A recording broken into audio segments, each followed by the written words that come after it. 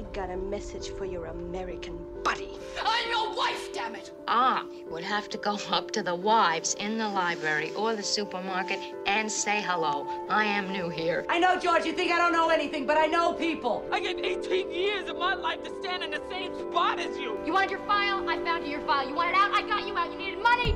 I found you some. Now, let's face it here. I've got to, latch on to something in my life. Oh, yeah, you blend. No use to try to sweet talk me, Miss Scarlett. I knows you ever since I put the first pair of diapers on you. Who was gonna love me? Who was gonna make me feel good? I wish I had a mother like me instead of nice. Nice gets you shit. I got a 2-inch thick sirloin steak sitting defrosting right this minute. Why don't you and Guy come over and have supper with us tonight? What do you say? Hello and welcome to another episode of the Best Supporting Podcast, a podcast dedicated to celebrating and dissecting the performances of our favorite Best Supporting actresses. My name is Nick Kachanov, and care for an Adderall Spritz?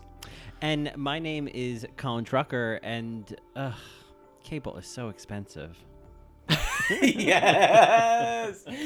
That was one of my lines that I highlight, I couldn't highlight it because I was typing it, but, if I was writing, I would have underlined it 16 times. Cable is so expensive. I somehow, watching it again, when that line happened, I was like, oh, that's such a... Nick probably loves this line. This is so right up your alley. And I don't mean that as a read, because it's up my alley, too. No, yes. That's that thing. It's that moment. That I assumed that was one of your favorites. Yeah, what a kind of mom thing to say, but also has nothing to do with anything at all. It just kind of shows her exhaustion in the moment. Right. Right. Ugh, Karen. I wish she had a different name than Karen, because she's a good Karen, not a bad Karen. Are you a good witch or a bad witch? Yeah, she's a good Karen. She's bringing. There's a couple of. There's probably more than a couple of good Karens out there, and so we gotta represent for the good Karens, including That's right. Karen. As played by Jessica Hecht in Special, which the second season just came out of on Netflix, and it's delightful. It's so good. Oh my God, this really show. So, had you watched what's your experience with Special? Did you watch the first season when it came out? I did. I think that was back maybe when we rebooted Squirrel Friends Cocktail Hour 2.0, and we were just kind of assigning each other episodes or, whatever. But the first season, was right up my alley. All the episodes are 15 minutes each. I was like, this is the future of television. And it really worked. I can imagine that would be so hard to write, but maybe not. I don't know, as far as the editing process and how much to cram in there. But season 2 was a full, I really do feel like a full half hour, not a 22-minute sort of, yeah. But I loved the first season. I felt in ways it was this little engine that could, and it did. And it's a story that has not been told. And I remember, we'll get into, as far as just, representation as far as, the gay experience. But, one of the things I was, so thankful for that I've truly never seen before, I'm not saying that it doesn't exist, but for me, I've never seen, is just how awkward and slow and sometimes clunky anal sex is. When he has his first, right. It's just when he has that, he kind of has a male escort come over. Yep. In season 1, and to kind of just do the deed, and it's really tasteful and just sort of even straight sex, they're in, and then once they're done, they flop over, it's just, right. It is a process. You don't just go in, and I appreciated that so much from season 1 and just in general of how they play that. But yeah, I love this show, and I'm sad that it's ending. This is the last season. Wait, really? It is. I Googled it. I Googled it, Colin. So it has to be true, right? Oh, thank God. Oh, I know. He's done the work, folks. That was my prep for this episode. It's more than I did, so I don't know who I am reading you. But, wow. Oh, that's such a bummer. Because I'm just settling into this. I'm really Same. Ugh. Yeah, it's, I for anyone who doesn't know, the show is created by Ryan O'Connell, not to be confused with Ryan O'Connor from Lady Watch. I know. I had to I have to look at his name as I'm saying it right now, because I would have said O'Connor, because I just can't. Yes, I really do have to concentrate. Yeah. Yes. And it's funny, I remember I remember reading things that Ryan O'Connell had written on Thought Catalog, like 10 years ago. Do you remember Thought Catalog? I think it's still around, but it was like... It rings a bell, but I never, It's kind of like Medium. It's just all essays, and anyone could post one. And I remember reading his, and it was great. And I remember him talking about having cerebral palsy. And so but I remember reading one thing he posted about that. And so when this came out, it was like, oh my God, the guy from Lady Watch has a Netflix show. And it was like, oh wait, no, it's Ryan O'Connell. And it's like, oh my God, I know who that is. In that I have some point of reference. And the first season is great. It's a great pilot season. It's quick little episodes. I haven't seen it in a while, but I definitely remember thinking the same thing, that so many shows misrepresent sex. It's like, I appreciate any time there's even a moment where they somebody laughs, where they clunk heads or something. It's like, it's not like porn. It is so. I feel like there have been so many moments where it's like, I've even said that to someone of yeah, man, they don't show you this part in porn, right? And you just have to diffuse the tension of no one, I don't expect that, and I think for a lot of people, that's the crazy myth, is that no one is expecting that, because we all know that it's not real. And so a show like Special really normalizes the fact that there's no, porn is edited, and it's done by actors. And especially gay sex. I feel like so often, and they address it in season 2, but so often in gay sex, it's it's everyone can't be just ready all the time, right? Am I right, ladies? There's a conversation to be had there, yes. Right? And it's the prep before and what you're eating, especially if you're on the bottom. And I just appreciated it. I'm amongst so many other things that we'll talk about too, but I was really excited for season 2, and I really, like you said, and I'm sorry to burst your bubble too, but it really felt like it was gaining so much momentum. It almost feels like, I almost compared it to Schitt's Creek. I feel like Schitt's Creek was gaining momentum in the world, you know what I mean? Because no one, there was just a small sort of subculture that was really following at the beginning, and then everyone was watching it. But with this, I feel like the story itself and the world is starting to notice, if they haven't already, with Special. And it's done, which is, if you think about the finale too, everything does sort of wrap up really well, but there's still opportunities for continue. I would love a special movie. That I could get together with, is each time the length, the first season was 15-minute episodes. The second season is half-hour episodes. Give me an hour movie, don't stretch it too far. I can handle it, but give me something more. I think a big part of it is because, there's so much out there. There's so many shows out there. To be honest, I don't go on Netflix that often, because it's I walk in, I so to speak, walk in, and I'm so overwhelmed. I'm oh my God, this is too much. This is the Costco of content, and I just have to leave.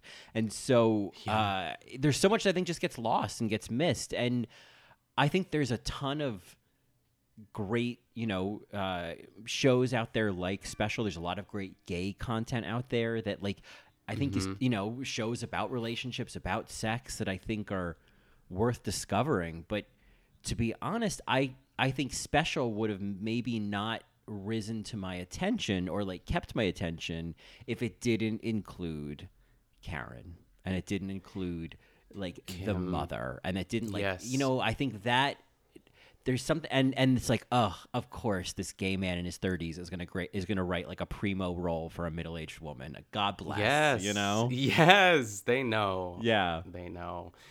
It's really, I'm really trying to say, I'm trying not to say Special, but it is. I just think that the word has so many meanings in context of the show too. But it is this sort of beautiful moment, and I think Ryan O'Connell is really starting, is going to. I just expect big things from him, I guess is what I'm trying to say. I'm so jazzed about, what this is and all the people that were in the show and now get these other opportunities. Yeah, I agree. I mean, up until a few minutes ago, I thought, oh, this is great for him. He's got this show, and I'm sure there's going to be a season 3. So record scratch on that. But I don't know. I mean, the fact that he's like I know he didn't write and like direct every episode, but he's the creator of this. I feel like, and he's done it. I realize, kind of digging in, it's like he's had a pretty great career so far. I mean, there was this other show, Awkward, that he was a writer on. There was this other show, Daytime Divas, that I don't think lasted very long, but he was a writer on that. He wrote on Will and Grace when it came back. I mean, nice. To be totally honest, I'm a little jealous. Like, Ryan O'Connell is one of those people that I like, that I look at and like, let's see, he and I are we the same age? Show me your full bio, Ryan. Don't hide your age. Gay men do not need to hide their ages. Ryan O'Connell, not showing your age. Why? Because you don't want to be... Yeah, it's not on IMDb. Unfathomable. Well, I'm going to assume he's in his mid-30s, that he and I are cohorts. And I would say, yeah. Whenever I see that, and I think of this as well with like... He's 34. 34. Oh my God, I'm older than him. Oh, he's got a head start on me. He didn't even have his Bobby Baby 35. He doesn't even have his Bobby Baby 35th. Oh, poor baby. And so when I think of people like him, or I think of like the Las Culturistas universe, like Bowen and Matt, and then all of those like performer, writer friends, content creator friends they have, and I just think like, oh God. And I know that I'm romanticizing it, but and I'm sure these people have been like working to the bone. Like I've been working in digital advertising for the past however many years. Like if I was spending that same time, talent, and energy on trying to like be a writer and get things produced, like maybe I'd have a similar career.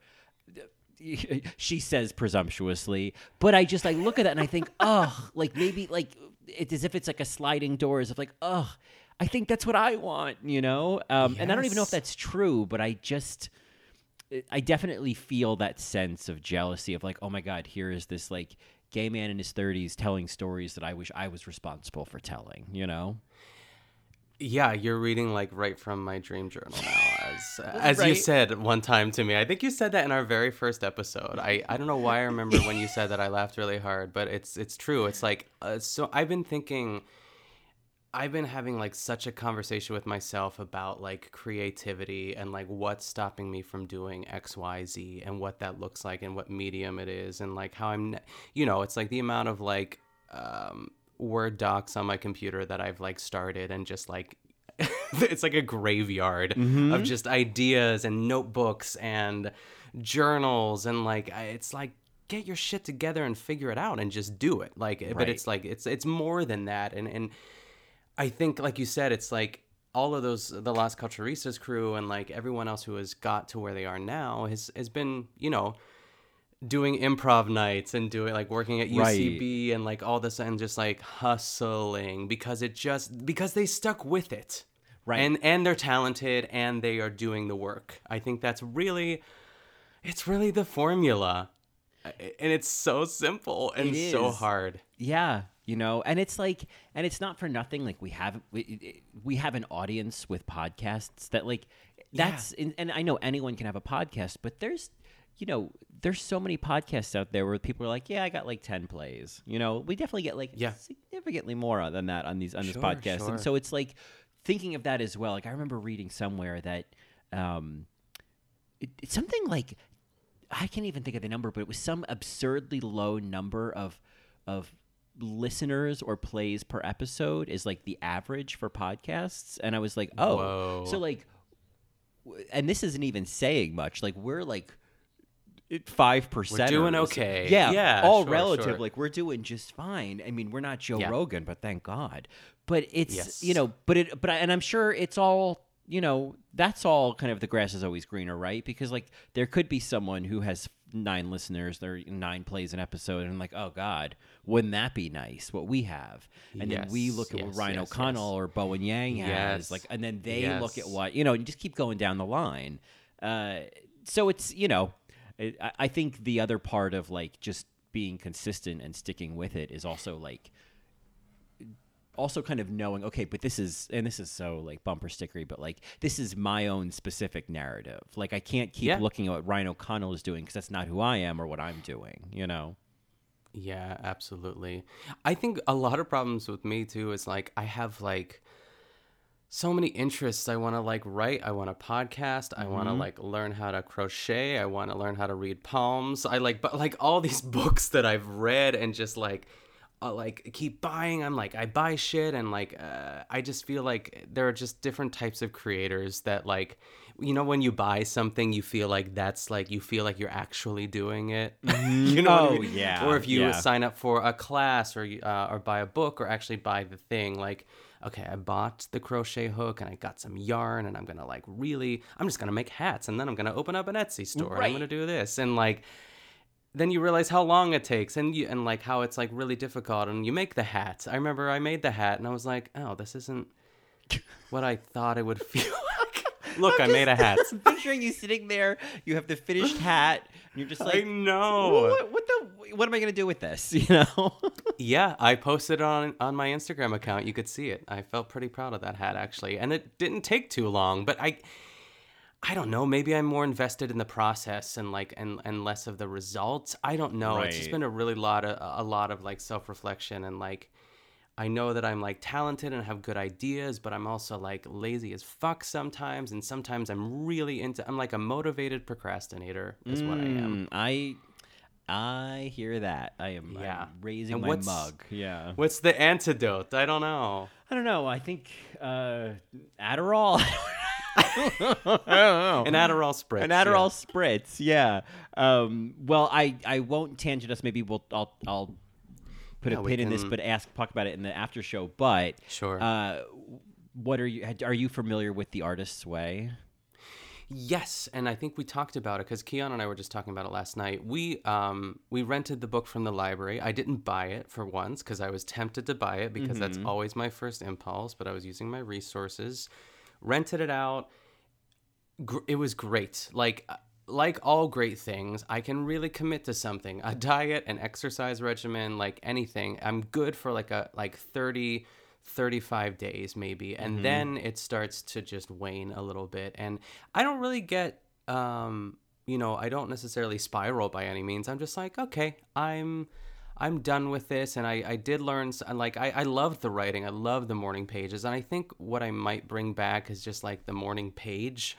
Yeah. I feel like that's a good place to start. If I'm not going to do all the other stuff, I'm going to just at least get my thoughts out as I just like kind of, wake up a half hour earlier and just drink some coffee and sit with my thoughts. I think that might help. So that was a long way of saying, yeah, I've heard of that. Well, I agree with that idea that at the very least do the morning pages. That's pretty much the like that's the the strongest part of the Artist's Way, in my opinion. But yes. Well, and stay tuned, folks. It's a journey. Yeah. Maybe soon someone will be recapping our Netflix special. Yes, exactly. Ugh. Yeah. We'll just team up and write something. Yeah. Something called like Grandmas. Yeah, it'll be something, I don't know what it'll be, but it'll be something with a lot of great roles for women in it. Yes. Yeah. Here we go. Yeah, and but speaking of shows with great roles, speaking of shows with great roles for women in it, so Jessica Hecht, did you before special? Had you ever seen her before? Are you familiar with her? I know because like when you Google her, I think like she was in Breaking Bad, but I for some reason cannot remember her in Breaking Bad at all. And I know she actually played Susan in Friends, for any Friends fanatics out there. I believe, if I'm not mistaken, which I probably am because I am not like a Friends fanatic, but she played Susan, who I feel like is the woman that like Ross's ex-fiance like married. Like she was a lesbian, and it was that situation. Maybe for some reason I think I am able to say yes. You're right. Out? Yeah. For I know like I know random things that I don't need to know, and I feel like knowing. I've always known that Jessica Hecht was on Friends, and I think she was, and it was Ross related. Yeah. So, yes. And that's fine. So, she of course is fabulous in special, but we are going to focus primarily on one episode today, the 4th episode of the 2nd season, Death by 1,000 Cold Cuts. Yes. So, I guess mild spoilers. I mean, this isn't really a show with spoilers, you know, like Yeah, you can kind of yeah. I mean, you know, if you're really That's all I that gotta say. concerned, it's just like, you know, pause this and go watch Special. But Yes. you know, if not, then here we go. So Here we go. So in this episode, Karen's mother, who she's been kind of, you know, taking care of, who's had dementia, has a stroke and passes away, and it's really just kind of like the days in between somebody dying and the funeral, which is always I could watch seasons upon seasons that just take place during these days of any yes. death Yes. experience, you know? It really is like I always say like fun to watch, but it's just like where all the meat lies, you know what I mean? It's just like, yes, that sign me up. I love it. It's such a, like, when I think of the times in my life, you know, when my grandparents had passed away, I feel like there was another one, but those were kind of the big ones. But I think about those weird little days, you know, after finding out somebody, like I remember like when my grandfather passed away, and this was like 2009, and there was like, you know, I went to Jersey, and I was there the morning that he passed away, and then my mom, my stepdad, my brother, and my sister-in-law, and I went back to my brother and sister-in-law's, and we got donuts and bagels, and I have no idea how many I ate. I just wouldn't stop eating. I just would not stop eating bagels and donuts. They were delicious, and I was, over the next couple days, I was let's just say in every way possible, insatiable. And it was when I had really come to the realization that, like, oh, and I was like Googling, like, what is normal? This can't be a normal way of grieving. Like, why is this how I'm reacting? And then I really kind of came across, like, there's really no normal way to grieve. Like, if it feels crazy, you're probably doing it right. And then, to be honest with you, I just, like, I can't remember the next death that happened, but it was like I got that rush again that, like, I just have decided to positively interpret as like a zest for life in the face of death, but it's probably just me like running for numbing. But it's this kind of high that in this weird way I thought, oh, wouldn't it be fascinating if somebody like got addicted to the high of grief, you know? Yeah, I'm sure it happens. I mean, I'm thinking of like, I used to sing at a church. It was an Episcopal church in Pittsburgh. And like every once in a while, not a lot, like I would be asked to sing for funerals, and I would cry at every funeral. And I would be like front and center. Not while I sang. I would always keep it together. And like, I really wasn't like on the mic or anything. I was just like raising my hand and like telling people when to come in. But there was like one time where I had to sit like really close to like the pulpit, and this guy just gave like the most beautiful eulogy. And I'm like sitting 3 feet away from him, like weeping. And my choir director was like, you need to like pull yourself together. Cause like, it's not, you're like distracting. I wasn't like openly sobbing. But you know, it's just, I can't help, but it also is on the flip side of that, like you do feel a little bit like, it's just like perspective on like life and like what you have to offer, and like hearing what these other people did and like, or maybe didn't do, and how I sort of walked out of that church and, you know, got home and like started watching Netflix as I normally would do. Yeah. The ideas in the car, I'm like, I can't wait to get home, and I'm gonna write everything down, and then I come home, and then it's just right. Yeah. And then it's just a dun-dun of the Netflix, you know, logo. Yes, I know. That always scares me. Right. Why don't they get rid of that thing? Yeah, enough of that. Like, don't make me feel worse about this than I already do. Or if a scary movie starts, when it just starts playing. Anyway. My Netflix. First, we don't get a third season of Special. Then you've got a scary logo. I don't need this. I don't need that drum. Yeah. And this episode is really kind of, I think, kind of the overall theme is like, you know, the thing about grief and about death is like the way it does kind of immediately put everything into perspective and clarify things. And there is, I think, part of the high of grief is there's also that moment where, like, you know, I remember thinking this when my grandfather died. I was like, oh, like the bookends of life can just close. And all the bullshit, all the stuff, kind of like my job. It's like all that stuff that I was worried about and that I'd stressed about and thought was such a big deal is over in an instant. and it doesn't fucking matter anymore. And I feel like we really see that kind of happen with Karen, eventually this episode where it was like, oh, like she even says like, okay, let's just cut this shit. And I just feel like that is true on an even larger level, in times like this where it's like, somebody just died. I don't have time to like make small talk or pretend to like you, Yeah. It's, disagreeing. Yeah. Don't have anything to say. So,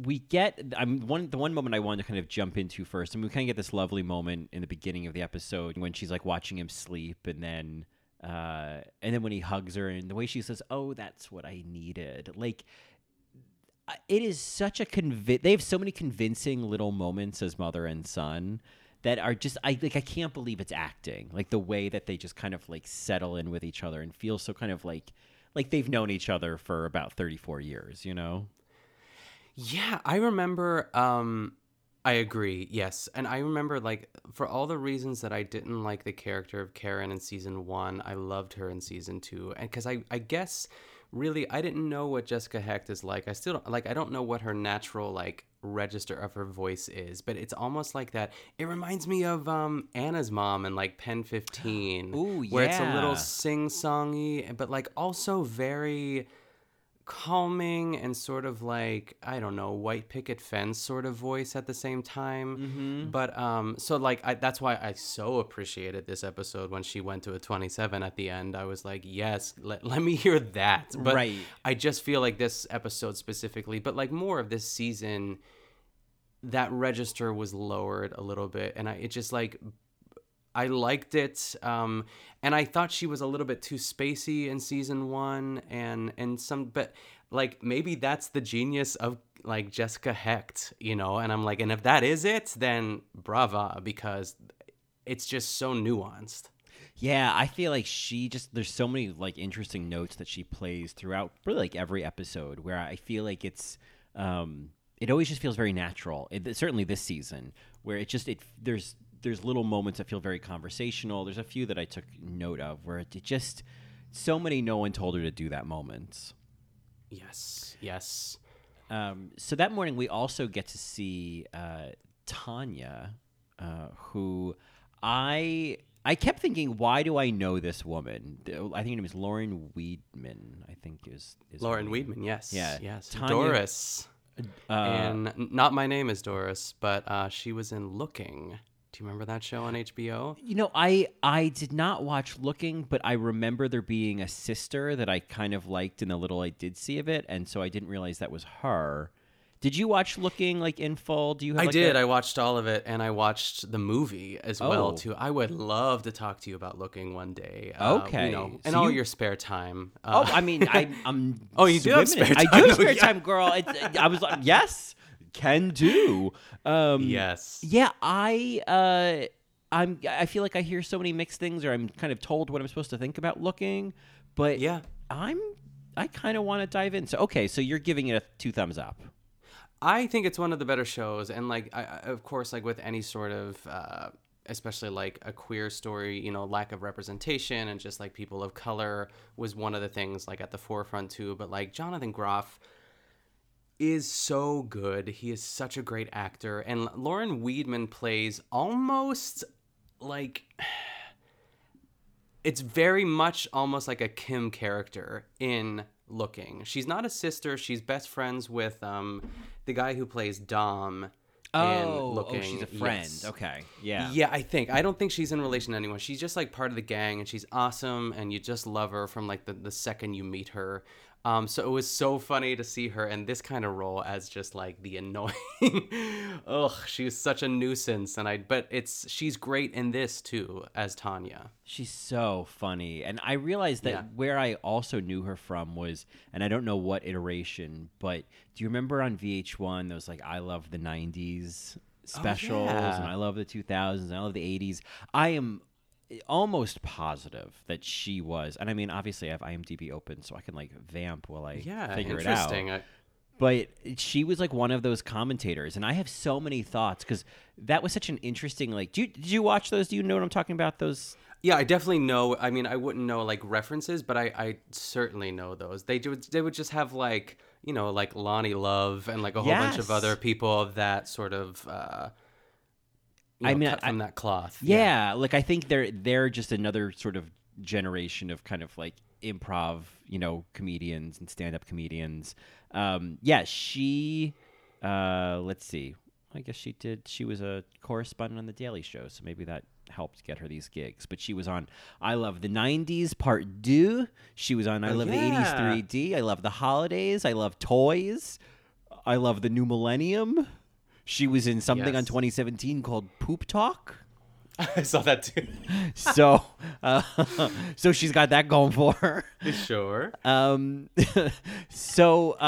She is. She's fabulous. Like, she is such a like your mom's best friend energy that like I could go on a road trip with. Oh yeah, she's a Tanya. Tanya's the best name for her. Yeah. She's always down to stop at a 7-Eleven for a Diet Coke. Yes.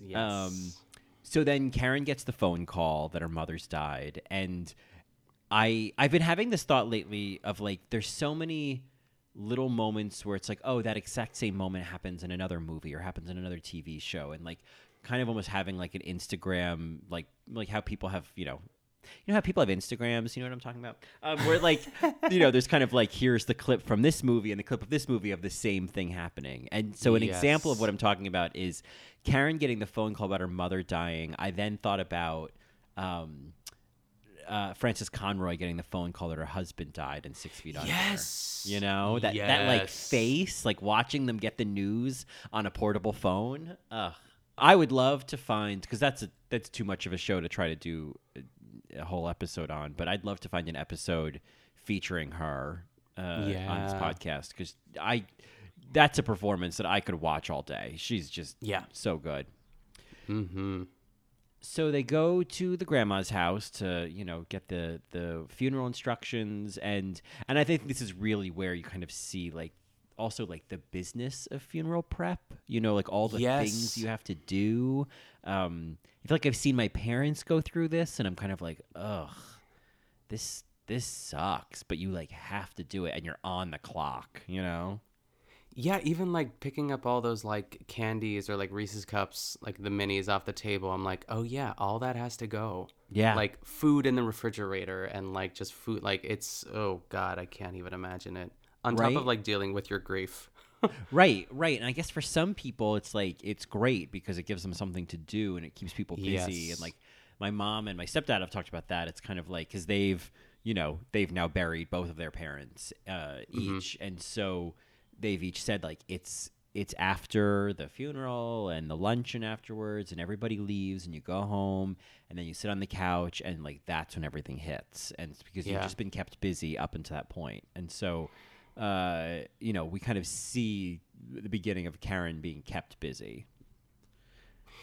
She just kind of springs into action, but that's what happens. And I love it, right? And I feel like, you know, Tanya is kind of at her of like, oh, you haven't really cried at all. Like, I've just noticed that, like, you haven't really cried. And like, I just like kind of, I love the commentary of that, because I think that is, that's so common. I feel like that's so, that I love watching it too, is the way that grief is kind of like a melting iceberg.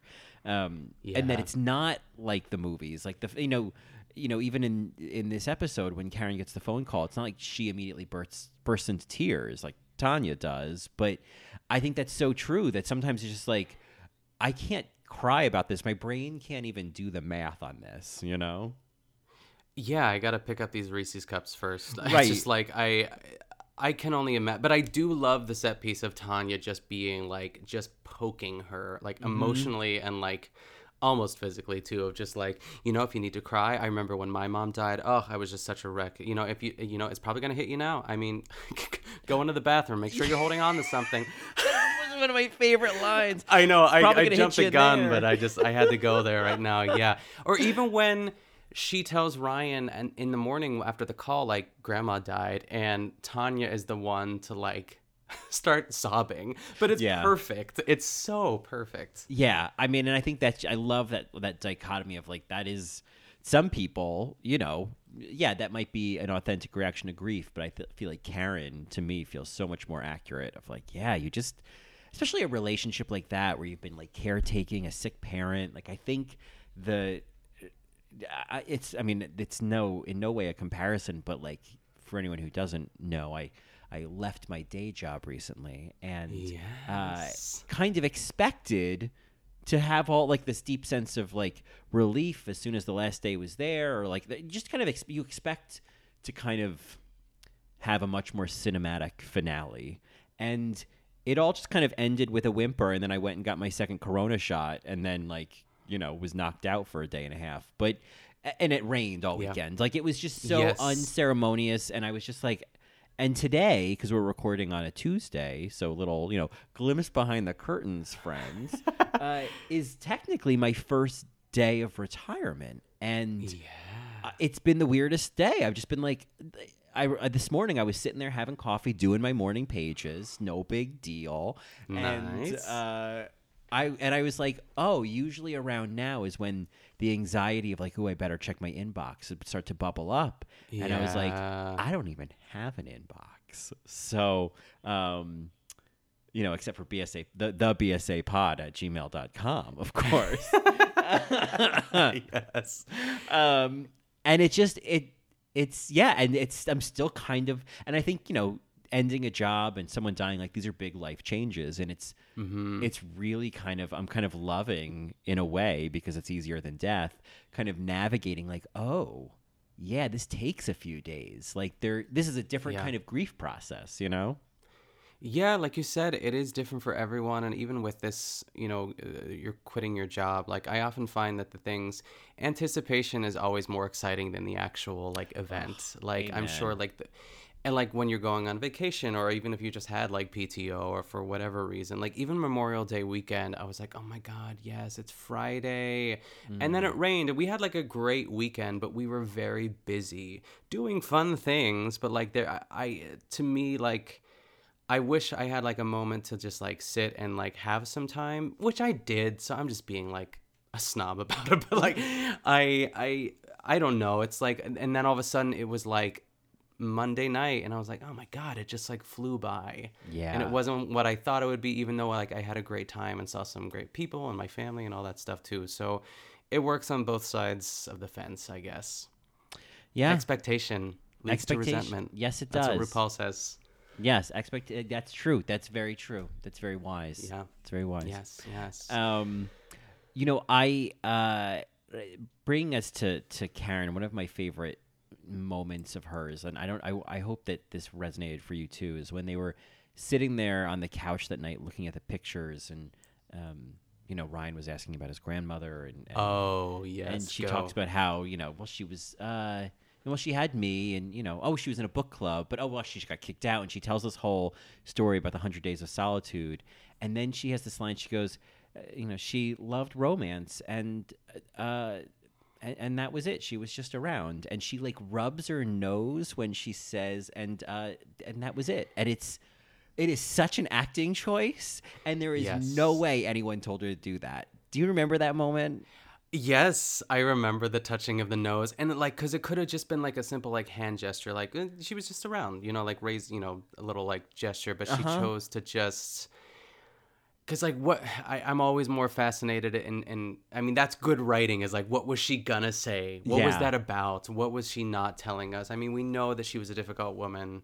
I mean, we learned that later, too. But the other thing that we didn't talk about yet, too, this sort of, like, I guess if you want to call it a B-plot of this episode, is a sort of flashback, like a series of flashbacks about how Ryan, as I guess we'll say like toddler, like a young lad, was not expected to walk ever, and how, the grandma sort of pushed him, well, he's never going to learn to walk if you keep babying him like that, and like, she's like, well, he can't walk, like, it's not like she was trying to prevent him from doing it, and like, he tried, and like, there's just, it's such a beautiful sort of thing to show as you're seeing the present, and also, just showing a little glimpse of that past. I love that.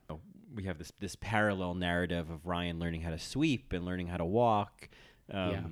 because he, of course, goes into the kitchen to get them a drink, because they're going to, they put on Real Housewives of New York. Roni, the second half of Roni.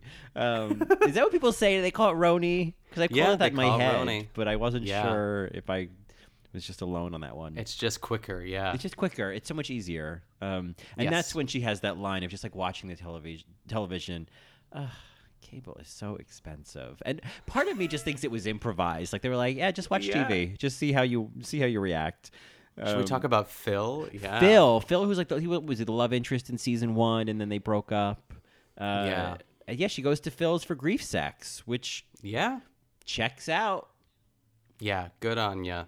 Good on you. Yeah, she just doesn't want to be alone. I love how she's like the way that she is sort of like lying on Phil's chest. She has her hand like on his armpit, and it's very weird to me. I would not. I'm very ticklish. I do not like people touching my armpits. I would just be like, it's so interesting.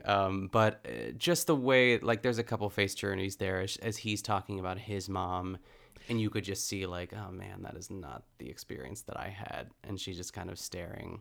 But she memorizes it. Yeah, it's so great. Because she goes over the first night, and we just see them make out in the front door, and then the next day Kim comes over for dinner, and then Kim makes them dinner, and then she goes back to Phil's the second night for more grief sex, and that's when we get that scene. And it's just great shot. There was part of me watching that scene that almost wished the entire scene was just that one single shot of her laying on his chest, focus on her face. Just show us the woman. Just show us the woman. Like I just let me watch Jessica Hecht act for a minute and a half. Like I'm perfectly fine with that, But it certainly a lot was dedicated to her processing what he was saying, talking about his mom, which we then find out later she ends up stealing all of that. But yes. The next day of the funeral, there were some also dedicated shots of her just looking at herself in the mirror in that dress with the hair up. The dress. And I love like watching someone look at themselves in the mirror on the day of a funeral. Oh my God. Like I want just so many examples of that, I know. And just like she's looking at her wrinkles and kind of pulling her face back. Yeah. Or maybe she wasn't, but I pictured that. She looks like a 1990s kindergarten teacher. Oh my God. Totally. Miss Honey. Miss Honey. She definitely. Miss Honey. There was that moment of her like, I felt like, oh, she looks so old in this shot. But I feel like that's the idea. She looks so old. Yes. Yes. And there's that thing too of like the way that this kind of grief like ages you really fast, like this level of like exhaustion and grief. I'm fascinated by it, but it's I just love that little moment. At the funeral, Tanya wears a red dress, which checks out. Sure. She has carpal tunnel. She can't hand out she has programs. Carpal tunnel. She's like, I thought I told you. I'm sorry. I know this day is hard for you. Oh, she's terrible. She's terrible. And it's so good. It's just good. Like, ugh. Like part of me would love it if she was just like this, like, sympathetic, supportive character the entire season. It was just like Karen's friend. Because, my God. Like, that is what I want. I love that idea of, like, the mom's friend having a role the whole season. But I understand that, there had to be some kind of dramatic tension. And I think this is actually her last episode of the season. She's like a sympathetic narcissist. You know what I mean? Like, it's just like she's always going to bring it back to you or to her. Right. It's like she's almost caring, but not. Right. Right. And she's not, like, because there's that one moment where she, like, when Ryan and Karen are out in the living room the night before, and she's like, "Oh, thank you so much for letting me sleep in your room, letting me have your bed," and to Ryan, and then he's like, "What the heck?" And Karen says, "Don't be mad. She's lonely." And like there's a humanizing moment of like, and I appreciated that as well. That like Tanya, as ridiculous as she is, isn't painted as ridiculous. Like there's some humanity to her. You know what I mean? Yeah.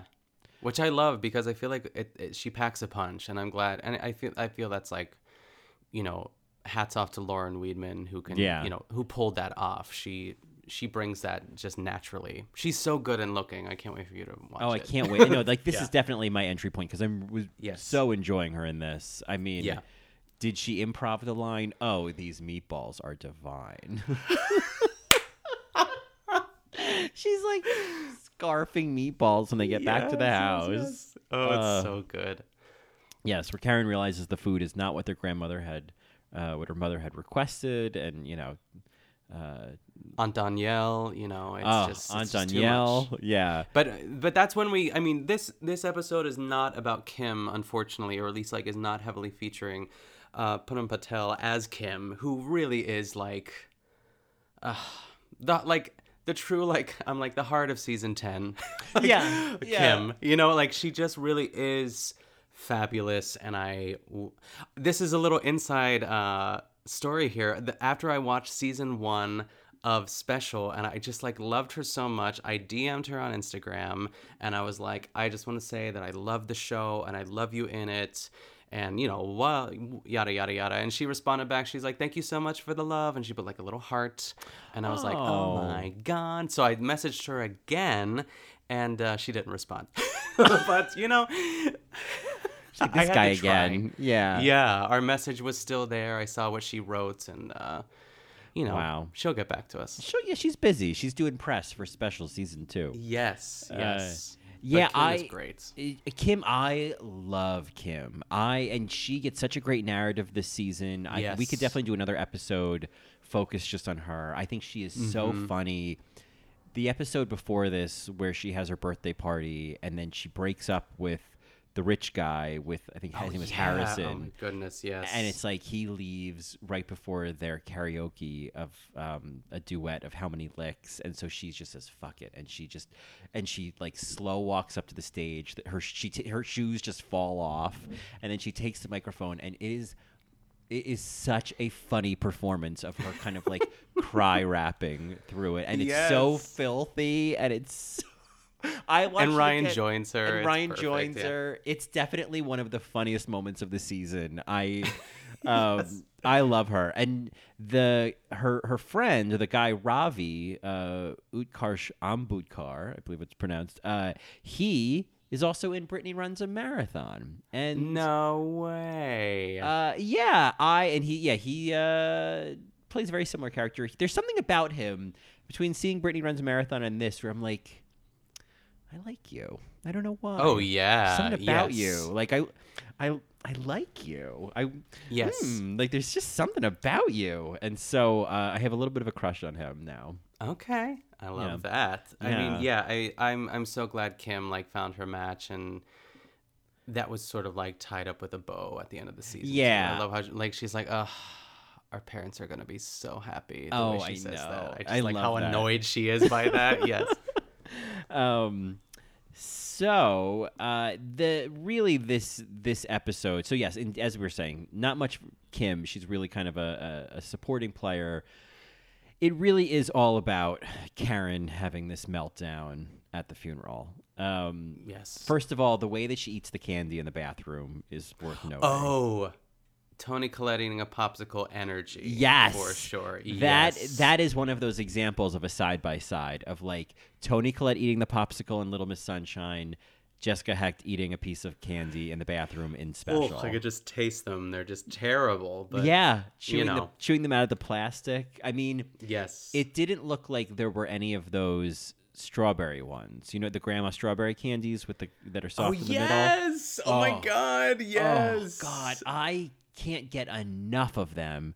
Neither can my molars. They just stay. But oh yeah, I fucking love them so much. That's so specific. I love that though. Yeah. That'll be in our screenplay. We have to put the strawberries. Yes, those little strawberry candies. Yeah, I'm gonna have a scene of a woman looking at herself in the mirror before a funeral eating strawberry candies, and it's all just one shot focused on her face for a minute and a half. I can't fucking wait. Yes.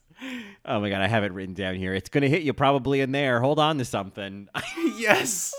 She's like, you know what? It always happens right now. Oh, she just keeps talking. Yeah. She just wants her to break. Yeah. So Karen comes back out and it's time for them all to say something nice about Grandma. And Ryan can muster up that she liked watching Law and Order and watching people die. Tanya says some nonsense, and then Karen breaks, and I love it. She says, you know what? Enough of this shit. My mother was not a nice person. she didn't have a nice thing to say about anybody. And you want to know how I feel? I'm relieved. And it just, I mean, I'm sure there's so many movies and shows that have similar moments like this of somebody just having the breaking point at the funeral, Yeah, and I love the idea because obviously it happens with other people too, like the death of a very difficult family member or someone you had a very difficult relationship with your entire life. It's like, do you feel guilty for not feeling more grief? Or, how does that, like, what does that say about you? And all this other, like, sort of complicated emotions that, like, accompany that. But I love how she said, like, right after that, her next line is like, is there a book that I can buy about that? I'm relieved my mother's dead. Like, she doesn't, in a number of words too, but it's just, I do love how she said she wanted you to stay until 8, but who cares? Oh, I love that. Yeah, she wanted you to stay till 8, but she's dead. So who cares? I just want to take this fucking dress off. Oh yeah, and that's where she gets really low and growly. Yeah, it's some good shit. And the way that she navigates, like, she wanted you to stay till 8, but she's dead. So who cares? Like, she just like finds a nuance on every one of those beats. It's so good. I loved it. Oh, like, I could watch those scenes go on all day. Yeah, it could have been like 3 minutes longer. And yeah. I love how Ryan's just like smiling the whole time. Right. His journey in this episode is very interesting because he's not really showing a lot of grief. Like, I know he meets, is it Henry at the, what do I feel like his name is? Henry, yeah, who's adorable. Yeah. And so he's kind of just like, getting his digits and like about setting up the plot line about the Crips and everything like that too. But he never really you don't really see him as emotional, but it kind of doesn't matter. And I didn't really notice until right now. So yeah, that's funny. Perfect. I didn't notice it either, but yeah, he doesn't really have much of an emotional response. Like I think that Karen and Ryan's relationship, I think, will always have elements of codependency, and I feel like Ryan goes to this place of like, I just want to help you. I want to be the lighthouse on the shore for you, and so like that was almost like his funeral job. That was his business, is like, I need to always be helping you, and there's like the through line of like, I want to be always helping you, and I keep fucking up, and I'm starting to feel like this is the way things always are, and I thought that was it was incredible how they managed to kind of weave that in of like, there is this larger narrative of like, is this just how we are? Am I just like the fuck up in your life? Because like, that's what you're giving me right now, Yeah, it's and I love that the episode, obviously comes down to just, Ryan and Karen's relationship and, Karen realizing it's like, are those the Italian nachos from Macaroni Grill? Yes. I thought they just continued those. Yeah. Yes. I was like, what? Hold on. I need to just Google. I don't know if you already did, but Italian nachos Mac Grill. It sounds delicious. All right. Let me talk you through this. Here's Romano's Macaroni Grill Nachos Napoli recipe. Okay, so you stack wonton wrappers. Okay, let's start that over again. You stack wonton wrappers and slice them into 3/4 sections. Oh, this is really long. Okay, so it's wonton wrappers, it's cheese sauce, it's Italian sausage, mozzarella, tomato, Kalamata or black olives. I'll take those off. Yeah, we could take those out. Yeah, banana peppers, I guess. Yeah, there's an Asiago cream sauce. So, Jesus Christ. Yeah, I mean, that sounds delicious. Wonton wrappers, absolutely. I love nachos. Yeah, I mean, it's that's a great idea. It's if you deep fry a wonton wrapper, oh my God. Ooh, I have to go. And the triple berry cake from Sweet Lady Jane. Oh, the triple berry cake. I mean, it looked like there were some Hawaiian sweet rolls in the back somewhere. Yes, and those meatballs. Oh, the meatballs were divine. I definitely needed more time on the food. I'll say that much. Yes, I'm always interested in the food. Yes. Yeah, I am. It's like the new trending thing that I'm just like stealing and appropriating, but I can't stop repeating it. Have you seen on Twitter the "Get the shoes, baby, get the shoes" Has that come across you? No, I haven't seen it yet. I think it's someone from Pose. I think her name is Dominique Jackson. I think. Oh, yeah. Oh, yes, of course. Yes. And there was, I think she did some interview or whatever, and someone was filming her, and she was like, "Get the shoes, baby, get the shoes." And so that like started to like, I think, you know, Bob the Drag Queen did a version of it. I think it just kind of became a bit of a thing. And I'm just like, now I'm just like, to me, it's my version of that is like, you know, get the sliders, baby, get the sliders. Like, get the sliders. Get the Italian nachos, baby, get the Italian nachos. But I just love that. Get the shoes, baby, get the shoes. It is a great line. There's something about the term baby shoes that I think is really funny. And I think that's that too. Get the shoes, baby. Get the shoes, baby. Get the shoes. Yeah. Yeah. Speaking of food, another line from that Tanya said earlier on the episode that was just so great. She's like, "Oh, pancakes. I was so hoping for French toasts." Yeah. That should have been my my line at the beginning of the podcast if I was in the right headspace, but I wasn't. That's all right. I can hear you saying it. Yeah. Yes. Yeah. But the end of the episode too is like, as far like, so then like she does break down. And what does she say? Like, the nachos broke me. The nachos broke me, yeah.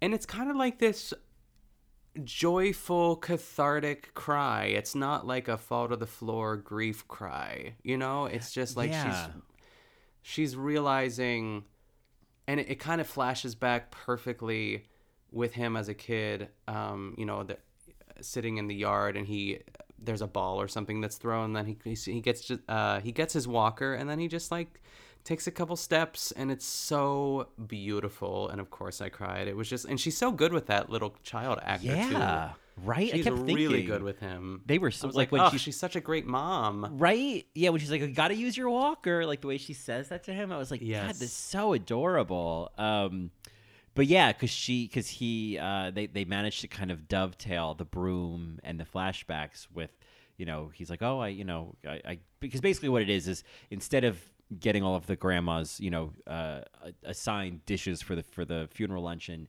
Ryan ends up getting his mother all her favorite things, and he says, "I know it'd be a bad day for you, so I got you all your favorite things." And, oh, it is, and it's such a beautiful moment. She's like, "Oh my God, you're the sweetest little thing," and he gives him a hug and cries, and he says, "And I swept up a little pile of dirt here, but you know, can you teach me how to sweep it into the dustpan?" And so, you know, we finally get that moment of, you know, those two moments of her helping him, you know, accomplish something and then bonding over that. And I really think all of that, the reason I say all of that is I think it's perfect. It's a perfect note for her to finally break in. Like, I feel like instead of the episode ending in finally the grief of her mother dying hits and she cries, it's like she's crying for everything she has. You know, she has Ryan, she has all her favorite foods, she has support, like she has freedom, she has relief. And so like I think that's a fascinating part of grief and about death is there's also there's those weird mixed emotions where it's like I'm actually kind of happy as well. And I thought that was just like brilliant writing. What a great way to cap the episode.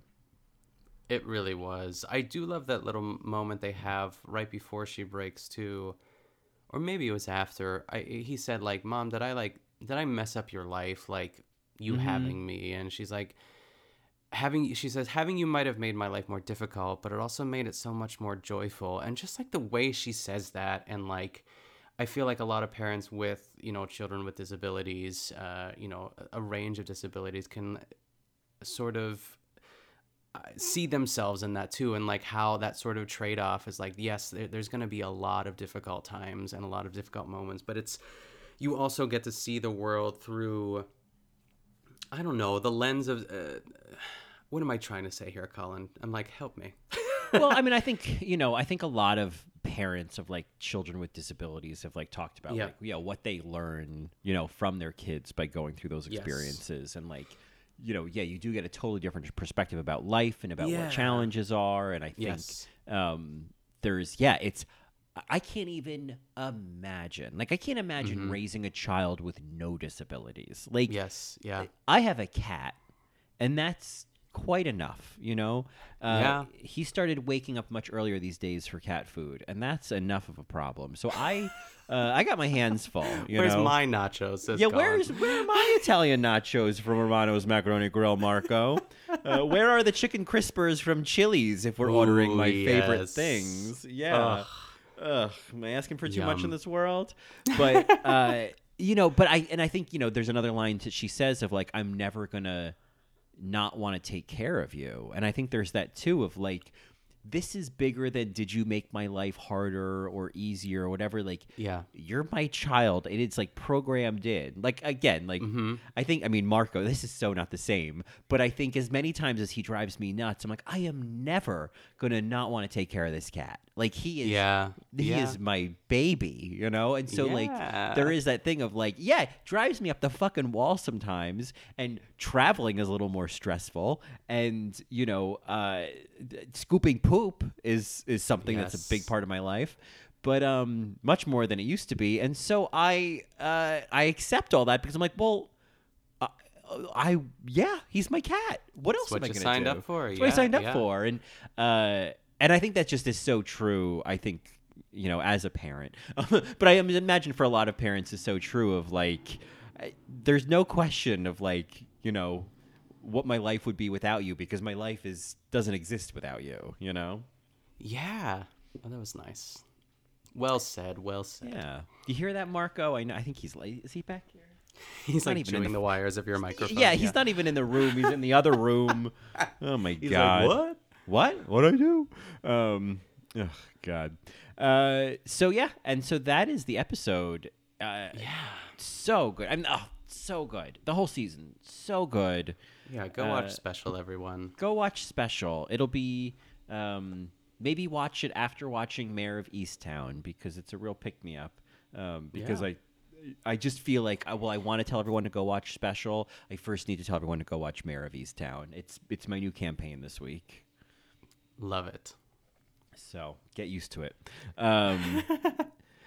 Well, any other thoughts on Special or Jessica Hecht or anything else that you feel we maybe missed before we move on? No, I'm scanning my notes. There's a couple Kim lines that we left out, but it's not about Kim in this episode too. So I'm hoping we see Poonam Patel in something else. I'm rooting for her. I'm rooting for everyone in this show to just like be in more stuff. And thank you, Ryan O'Connell. And I did want to say this too. I meant to say this at the beginning. This was written by Leila Cohan Michio, I think. And she's written for Special. She's written for Bridgerton, the First Wives Club TV show, which I don't know what that is. The Santa Clarita Diet. So she's like a seasoned writer, but she wrote this episode. And because like you said, I know that I can't imagine writing an entire series myself. And I know there's obviously a writer's room and Ryan O'Connell probably does the majority of it, but I did want to give her a shout out too. So beautiful episode, Layla. I'm glad you did because I think the writing is so strong in this episode. It's so smart. Yeah. This was great. I would love to do another episode on Special and celebrate Kim. She's got a great sort of narrative in the second half of the season. Yeah. I cook, I clean, somebody marry me. Yes, that was a good line. Yeah. Well, I think that means here it comes. I think that means we get played off now. Yeah. If we have nothing else to say, then we have to get played off. This is not the 2021 Academy Awards. This doesn't go on all day, Yeah, woof. Woof. So this music you might be hearing right now may sound familiar because we're being played off. Here we are. So where can folks find more of you? Well, they can find me on my other podcast, The Good Vanilla, which is a Barefoot Contessa podcast. And I think I'm going to start releasing episodes on Thursday. Tuesday is just too much for me. I just like the week goes by, and especially for this long weekend, I blinked and I was like, oh shit, tomorrow is Tuesday and I didn't record an episode. So look out for that.